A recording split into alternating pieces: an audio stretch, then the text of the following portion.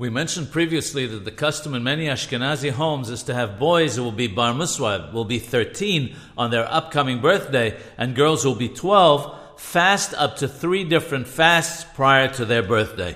This is not the custom in Sephardi homes, where they only fast on the Yom Kippur prior to their coming of age.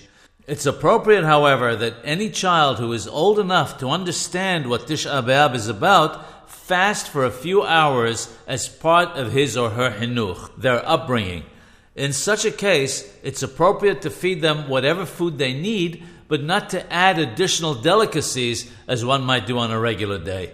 Similarly, once they reach the age where they understand the concept of Tish'ah Be-Ab, they should be trained not to wear leather shoes.